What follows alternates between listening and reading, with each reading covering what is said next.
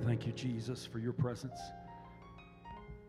Anybody else feel his presence here this morning? Thank you, Lord.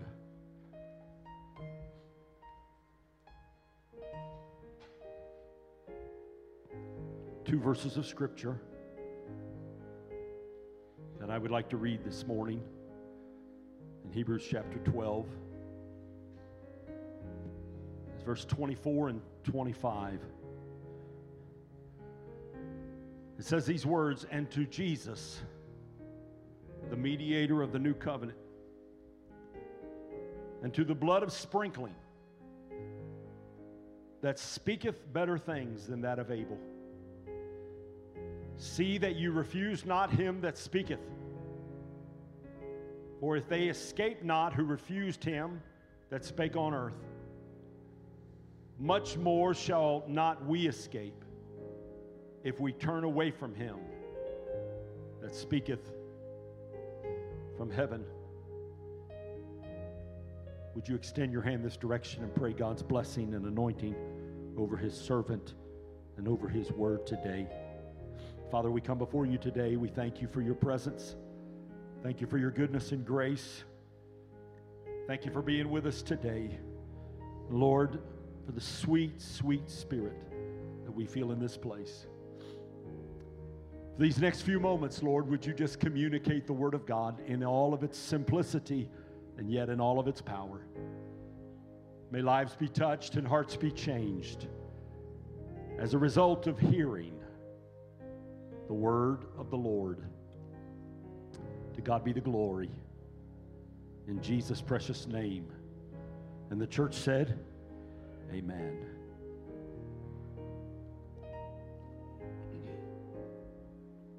It is Thanksgiving weekend. And let's be honest, it has been the most challenging year in many of our lives. But in spite of everything that we have encountered over the last several months of 2020, we are grateful for the blessings of the Lord upon our families.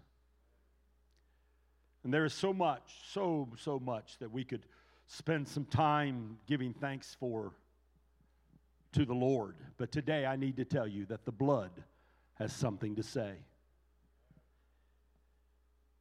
I've always been fascinated for many years, even though I'm not in the medical profession. I've always been fascinated by the blood, that element that is so imperative. If I were to pass around the room this morning, the microphone, we have some medical professionals that are part of our congregation. They could give us all kinds of important facts about the blood and all the purposes that the blood serves. We do know this for a fact. If you don't know anything else, you do know that blood is our life-giving essence. If there's no blood, there is no life.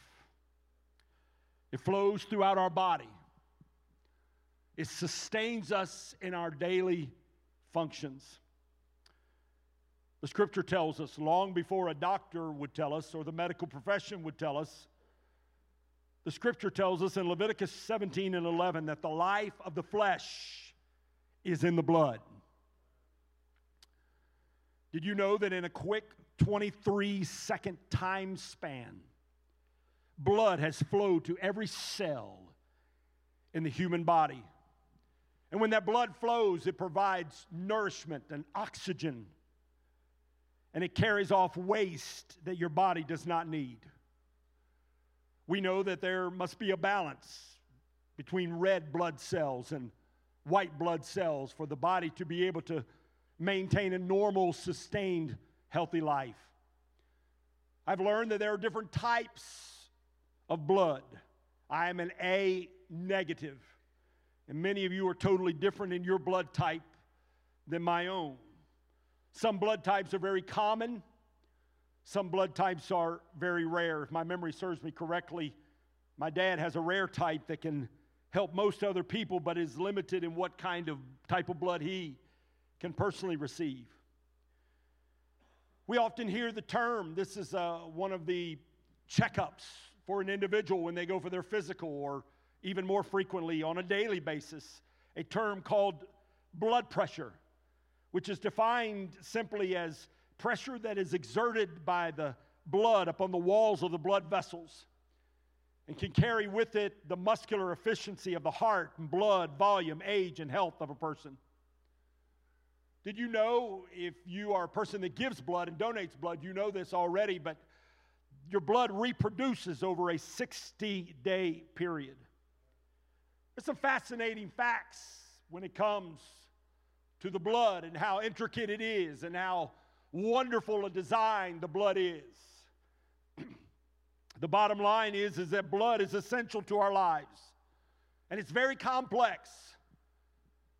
But today I want to tell you the blood has something to say. You see, all throughout the Bible, the truth about blood is that it's mentioned 700 times, around 700 times. In the 66 books of the Bible, from Genesis to Revelation, you find the word blood many times. But there are only two places where blood has something to say.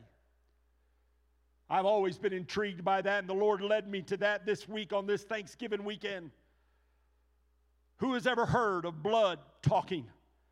The first time you see blood talking is in the book of Genesis. It's when Abel's blood spoke. I'll give you a little backstory here if you're not familiar with it. There had to be some kind of a sacrificial system already in place even before the law was given in the early part of mankind's existence following creation.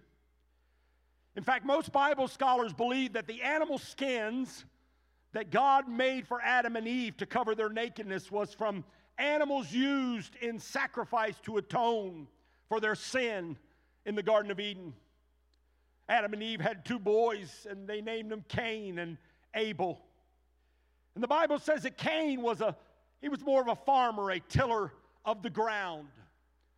And while Cain was a tiller of the ground, Abel, his younger brother, was a keeper of sheep. Some could even say he was a shepherd.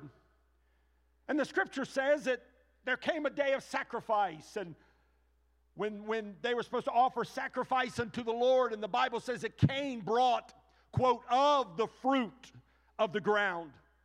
And shortly thereafter, Abel brought of the firstlings of his flock. And the word states that God had respect to Abel and his offering, but God did not have any respect to Cain and his offering. It's been a question of debate amongst Bible scholars for many, many years. What was the difference between their sacrifices? And why was Cain's offering unto God unacceptable, and yet Abel's offering unto God was acceptable? Many have thought it was because Abel brought of the first of his flock, while Cain just brought of the fruit of the ground. And I thought that for the longest time. I thought, well, Cain just probably reached over and grabbed a handful of some fruit and brought it unto the Lord, and it wasn't the very best of his fruit. It was just part of the group. But while Abel, on the other hand, he sacrificed some of the firstlings, some of his firstborn, some of the best of his flock. But then I came to a revelation one day, and I think God gave me this revelation that the truth is Cain and Abel both knew, either through instruction passed down from their parents or revelation learning how God shed blood of an animal to cover their parents' nakedness with animal skins. I believe Cain and Abel knew somehow that without the shedding of blood, there is no remission of sins. That blood had to be shed for sin to be atoned for. And therefore Abel shed blood of his flock, and Cain shed no blood whatsoever. And Abel sacrificed unto the Lord, but Cain tried through the toil of his hands to bring offerings unto the Lord without going through the blood sacrifice. And can I just stop here for a moment and say I believe that many are doing that today.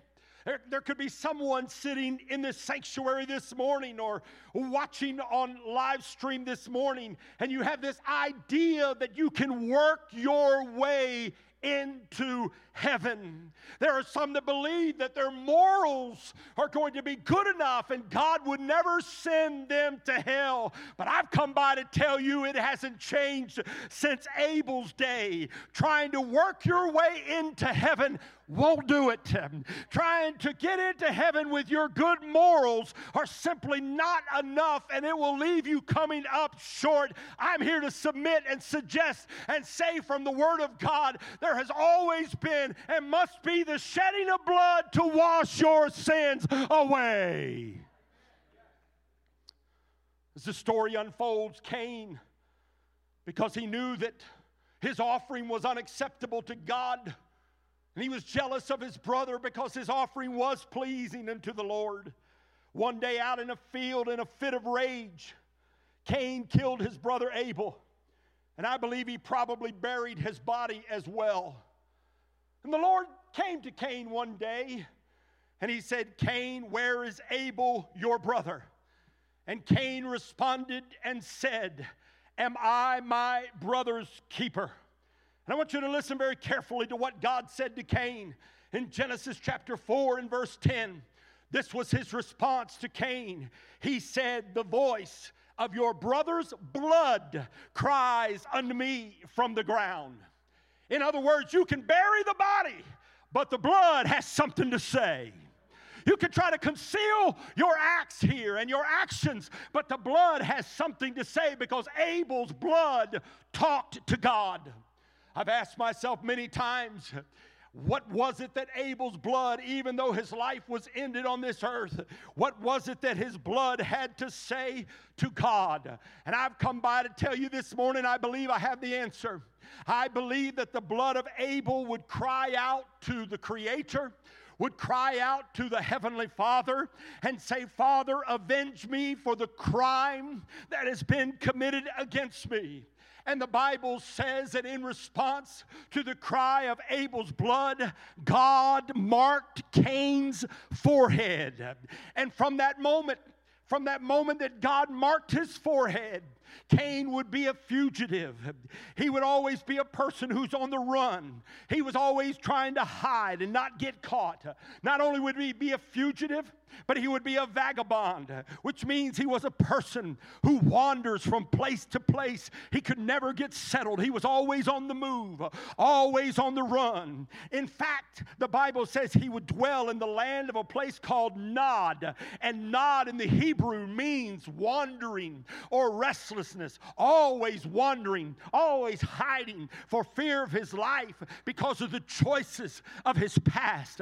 I thought this week, and I tried to envision Cain maybe with his young son sitting on his lap, and his young son looks up and sees a mark, an ugly mark on his forehead, and wants to know what that mark has been placed there for. I imagine Cain's wife would always be reminded that she is married to a man that has been accursed. Cain's life would be filled with fear and with condemnation, and it would all happen because Abel's blood had something to say. Let me tell you, in Genesis chapter 4, that was the first time that blood spoke unto God, that blood spoke unto the Creator. But thanks be unto God, it would not be the last time that blood would have something to say. You see, you fast forward some 4,000 years, and you'll find out about a man by the name of Jesus. And Jesus' blood also had something to say. This man came from heaven to earth.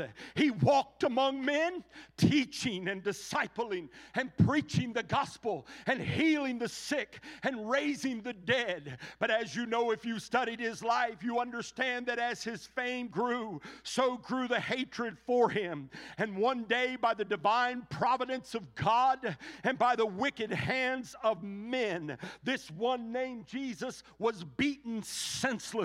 He was pummeled with fists. His beard was ripped from his face. Spikes were driven into his hands and into his feet. A crown with 3-inch thorns was driven into his skull, and a spear was thrust into to his side. Can I tell you that on that Good Friday 2,000 years ago, blood went everywhere. It went from the top of his cross where his head bled freely to the bottom of the cross where his feet poured out the red flow, to the sides where his hands were pierced, to the back where his back was shredded. And on that cold and windy Golgotha day, when the Romans mocked and the heathen raged and family cried out and friends wept in despair, on that day where one thief to one side begged for mercy and the other thief to the other side cursed and swore, I'm going to tell you that on that day, on that Good Friday 2,000 years ago, blood from a man's body that hadn't spoken for 4,000 years had something to say. Blood that hadn't talked since Abel's blood spoke up again. Blood that for 4,000 years through lambs and goats and turtle doves had been spilled on Jewish altars to atone for sin finally shouted aloud. And you know what?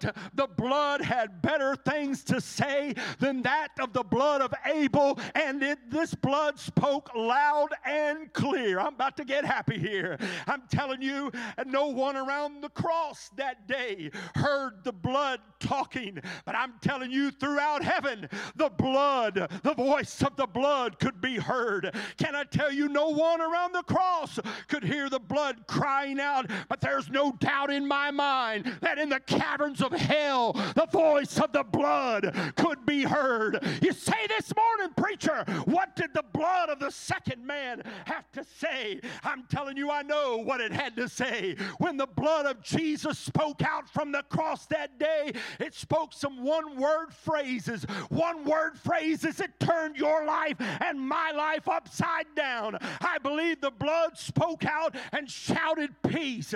I believe it talked about pardon. I believe it shouted aloud forgiveness.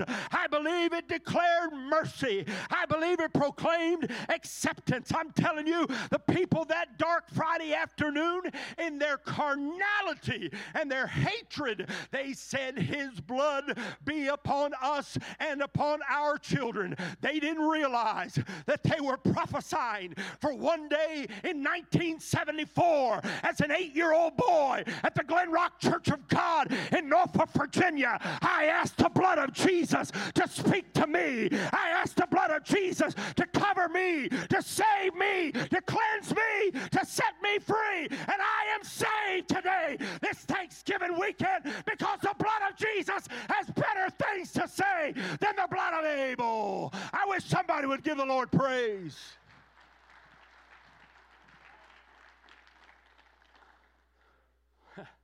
Hallelujah.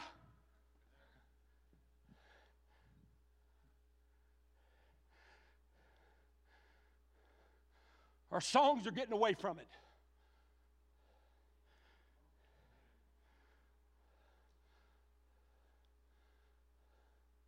I love the new songs. I love the old songs. You know that. But the new songs don't talk near as much about the blood as the old songs do. And if we're not careful, we will raise a generation that's over in that children's wing that don't know what the blood is all about. My God, I feel the preacher coming on now. I'm telling you, I'm in a bloody religion. I don't apologize for it. I'm not interested in being seeker-sensitive, seeker-driven. I'm here to preach the whole Word of God from Genesis to Revelation. I'm telling you, we're still supposed to promote, behold the Lamb of God that takes away the sin of the world. And the reason why He is the Lamb of God is because His blood was shed for you and I.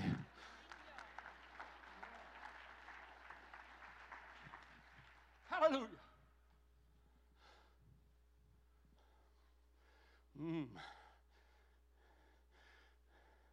The blood of Jesus has something to say. And the blood of Jesus has something to say that's better than what the blood of Abel has to say. You see, Abel's blood, when it cried out, It brought God's sword out as it cried for revenge. But Jesus' blood put God's sword away. Hallelujah. Abel's blood cried out for revenge on one man named Cain.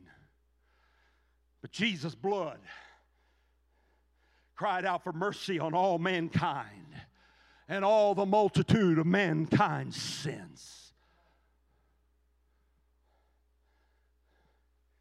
Abel's blood would speak to man's conscience. And that's why Cain would always be on the run, always reminded of his offense. But Jesus' blood shouts out, you no longer have to run. You are covered. You are covered. You are cleansed. There is therefore now no condemnation to them who are in Christ Jesus. Why? Because the shed blood of Jesus covers my sin-sick soul. I wish somebody would give the Lord praise right there.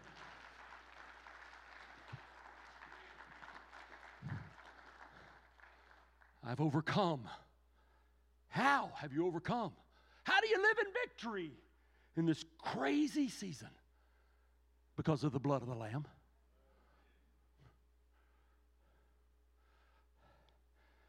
The flow of blood is still precious.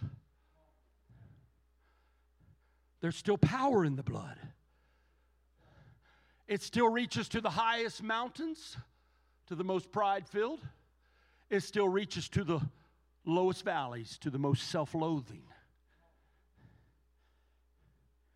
It gives me strength day after day after day.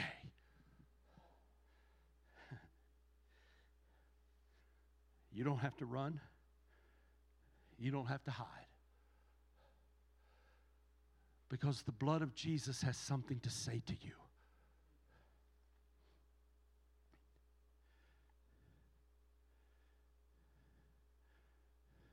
One more thing.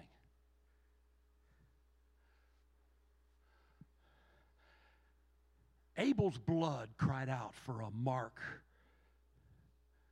of vengeance that would be put on Cain's forehead.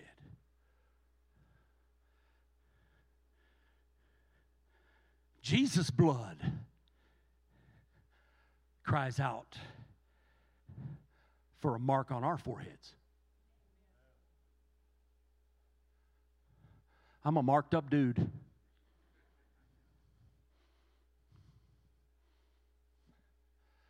How do you know? Well, Isaiah says, therefore the redeemed of the Lord shall return, and they'll come to Zion with singing, and everlasting joy shall be upon their head. Oh yeah, it says that. The book of Revelation says, those that have been washed in his blood, his name has been placed upon their forehead. You can't see it? Well, I don't see anything. There's things you can't see in the natural that have already been imprinted in the supernatural. I thought about that this week. I thought, Jesus and joy. Joy and Jesus on my big, and I've got a big forehead. I got a honking big forehead. And I don't know, Brother Rick, if it's joy to the left and Jesus to the right. I don't know if it's joy on top and Jesus on the bottom. If you went in natural sequential order and they were one on top of the other, to me it seems right that it would be Jesus on top and then joy on the bottom. Why is that? Because you can't have joy until you first have Jesus. And I got both.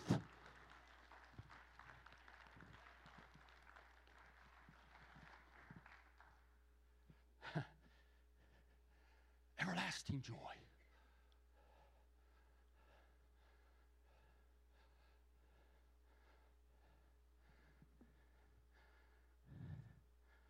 can't apologize for the blood. For the blood has something to say. Come on, you out there this morning? I'm really not interested in being the latest and greatest.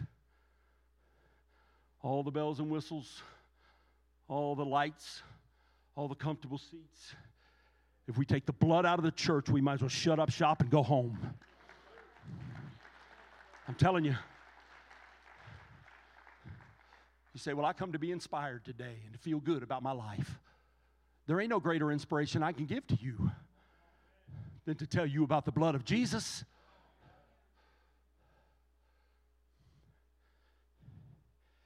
Peter said we're redeemed with the blood. Purchased off the auction block of sin. John wrote that we're cleansed with the blood. Acts writes that we're purchased with the blood. Romans says that we're justified with his blood. Hebrews says that we're purged with his blood. I don't know. I don't know how it happens. I don't know how it works in the spiritual labs of heaven that God can take a blackened sinner, wash them with red blood, and make them as white as snow. But I'm one of them. I'll tell you where the spiritual lab in heaven was. It was at the foot of the cross when I fell down and I said, Lord, I'm a sinner and I need a Savior. And one rich red drop of his blood fell upon me. Can I tell you today, the blood is still flowing.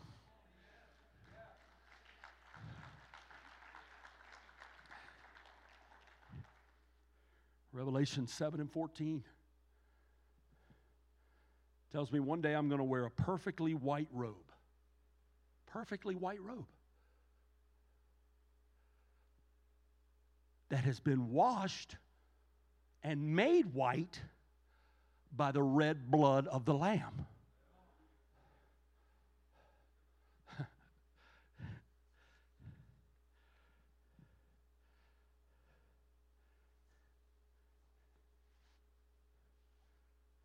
It's a great pastor by the name of A.J. Gordon. One day he met a young boy in front of his church. He was carrying a rusty cage. The cage had several birds inside of it, and they were fluttering nervously. Pastor Gordon asked the young man, son, where'd you get those birds? And the boy replied, I trapped them in the field. He said, what are you going to do with them?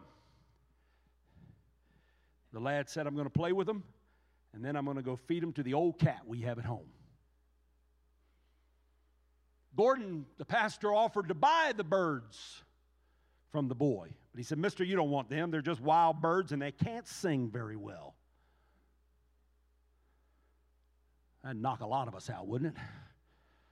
The pastor said, I'll give you $2 for the cage and the birds. All right, agreed the lad. It's a deal, but you're making a bad bargain. The boy took his $2 and went away whistling and happy. Pastor Gordon carried the cage to the back of the church property. And he opened the door of the small wire coop. As one by one, the birds began to soar to the sky. The next Sunday, the pastor took the empty cage to the pulpit, and he used it as an illustration of Jesus coming to set people free, paying for them with his own precious blood.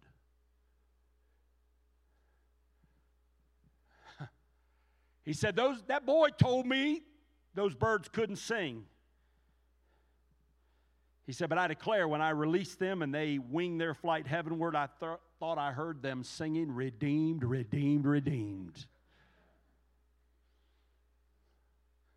That's who we are today.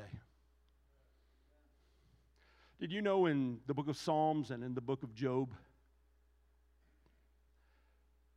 there's two different phrases that always just really bring perspective.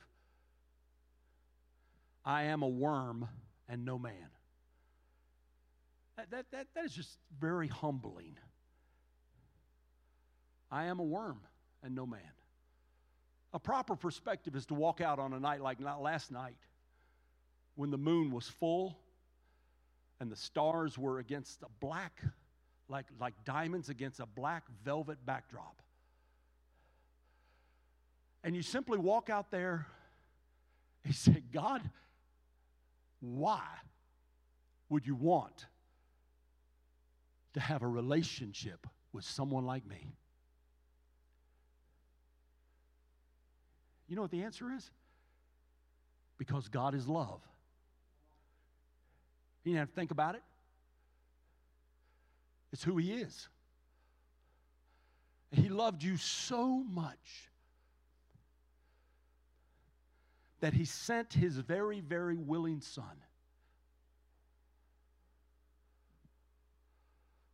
to die on a cross, to shed His blood.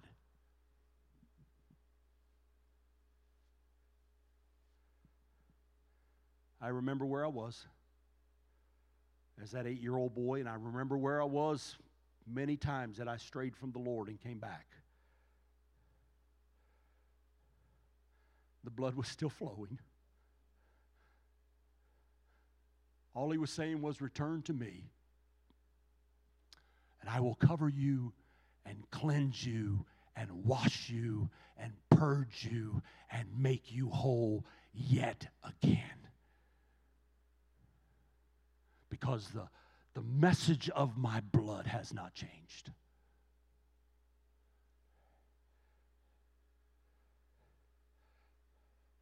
Not only should we talk about the blood, but we should reverence the blood.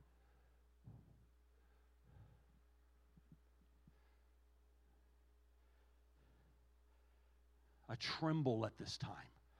Tony, come to the key. I tremble at this time.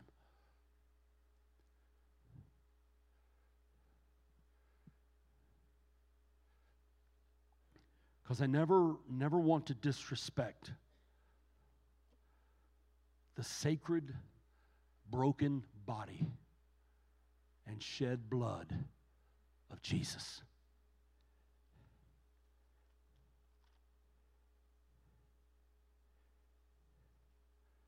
Every head bowed and every eye closed.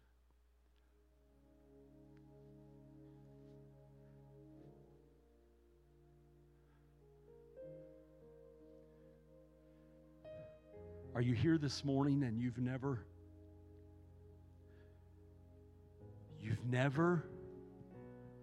allowed the blood of Jesus to speak peace and pardon and acceptance over your life, over your soul? Or you're here today and there was a time that you knew that you were ready to go. I'm telling you, friend, your morals will not get you in. Your good works will fail you in the end. You have got to be covered, cleansed, and washed by the blood of Jesus.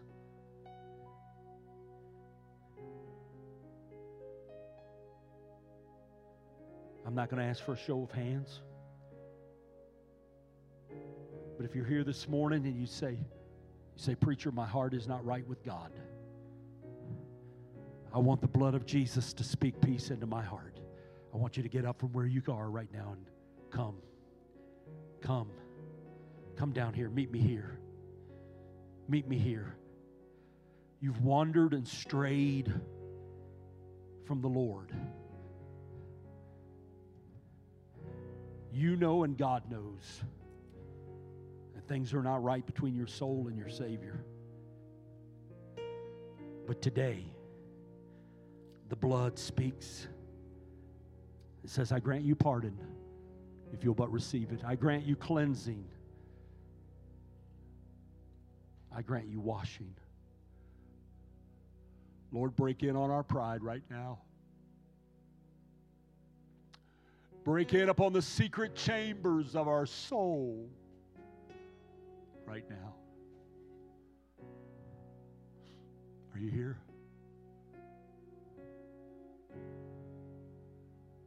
I wouldn't let the worry and concern of people's impressions of you right now, I would not let that keep me from my eternity with Jesus. I wouldn't do it. If this place had 1,000 people in it and my heart wasn't right, I would move and come to this altar.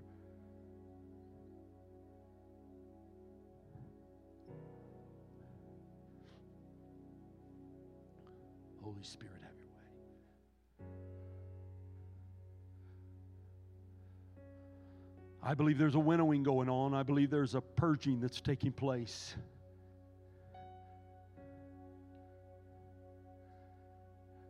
Oh, Lord. The scripture talks about two being in the field, one being taken to the other left, two lying in the bed, and one is taken and the other is left. I'm not the only one that senses this urgency of the hour.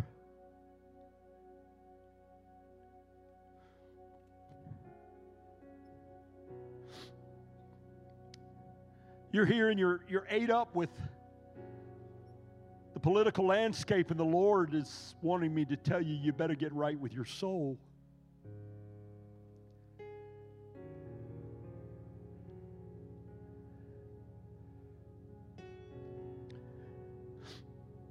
We're going to enter into communion, but I want you to listen to the Word of God, and you need to listen to it carefully. And this is New Testament. When you come together, therefore, into one place, this is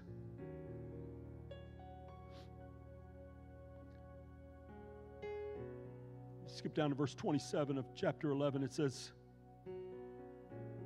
"Wherefore, whosoever shall eat this bread and drink this cup of the Lord unworthily shall be guilty of the body and blood of the Lord. But let a man examine himself, and so let him eat of that bread and drink of that cup. For he that eateth and drinketh unworthily eateth and drinketh damnation to himself, not discerning the Lord's body."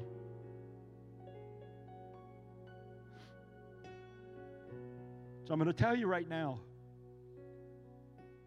how sacred this time is.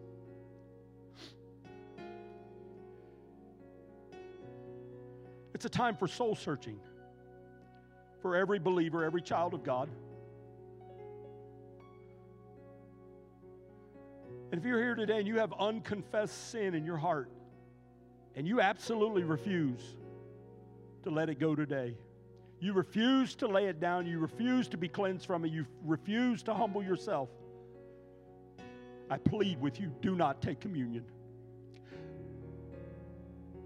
Do not be irreverent to the body and the blood of the Lord. This is why we don't take communion often.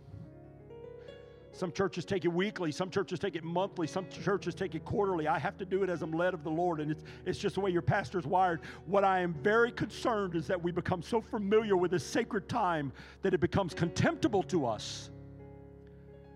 It becomes casual to us and apathetic to us. I'm going to ask them to sing. And I want you to sing quietly, Tony. And I want you to take this time to examine your own heart right where you're seated.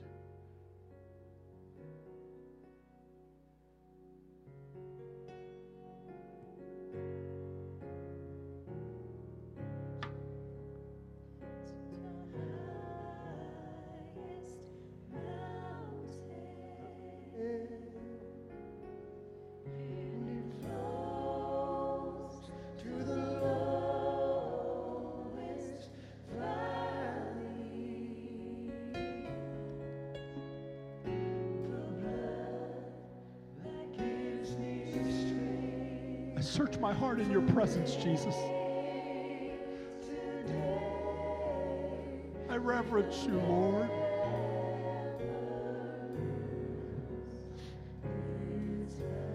It's you and the Lord right now. If there's unconfessed sin, just confess it to Him. Godly sorrow is what brings repentance. Repentance is what brings the grace and the mercy of God, the covering of the blood of Jesus. Lord, forgive us today.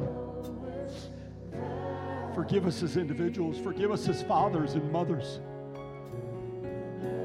Forgive us as sons and daughters. Forgive us of our choices, our thoughts. Forgive us of our attitudes. Forgive us of our words. We reverence you today. Sing it again. We reverence you today.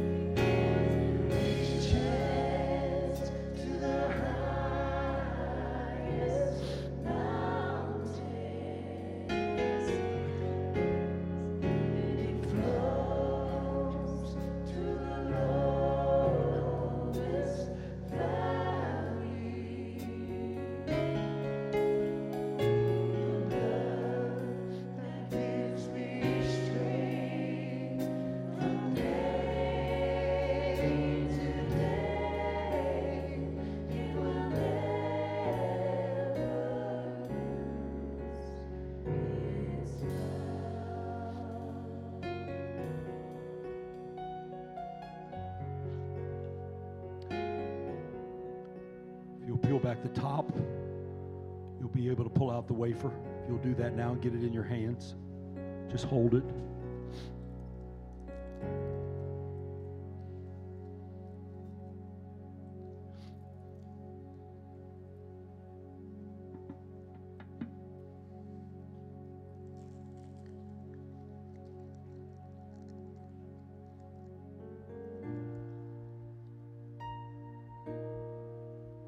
To get the wafer out, if you'll just peel back the top of the cup.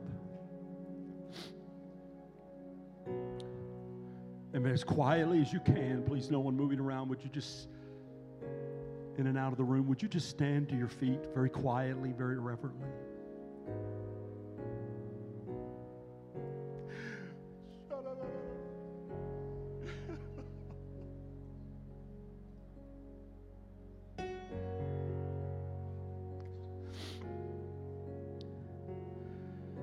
And as they were eating, Jesus took the bread and blessed it and brake it and gave it to the disciples and said, "Take and eat. This is my body. You may now partake of the bread." Thank you, Lord, for your broken body. And he took the cup and he gave thanks and gave it to them, saying, "Drink ye all of it, for this is my blood of the New Testament, which is shed for many for the remission of sins. But I say unto you, I will not drink it henceforth of this fruit of the vine until that day when I drink it new with you in my Father's kingdom." You may now partake of the cup.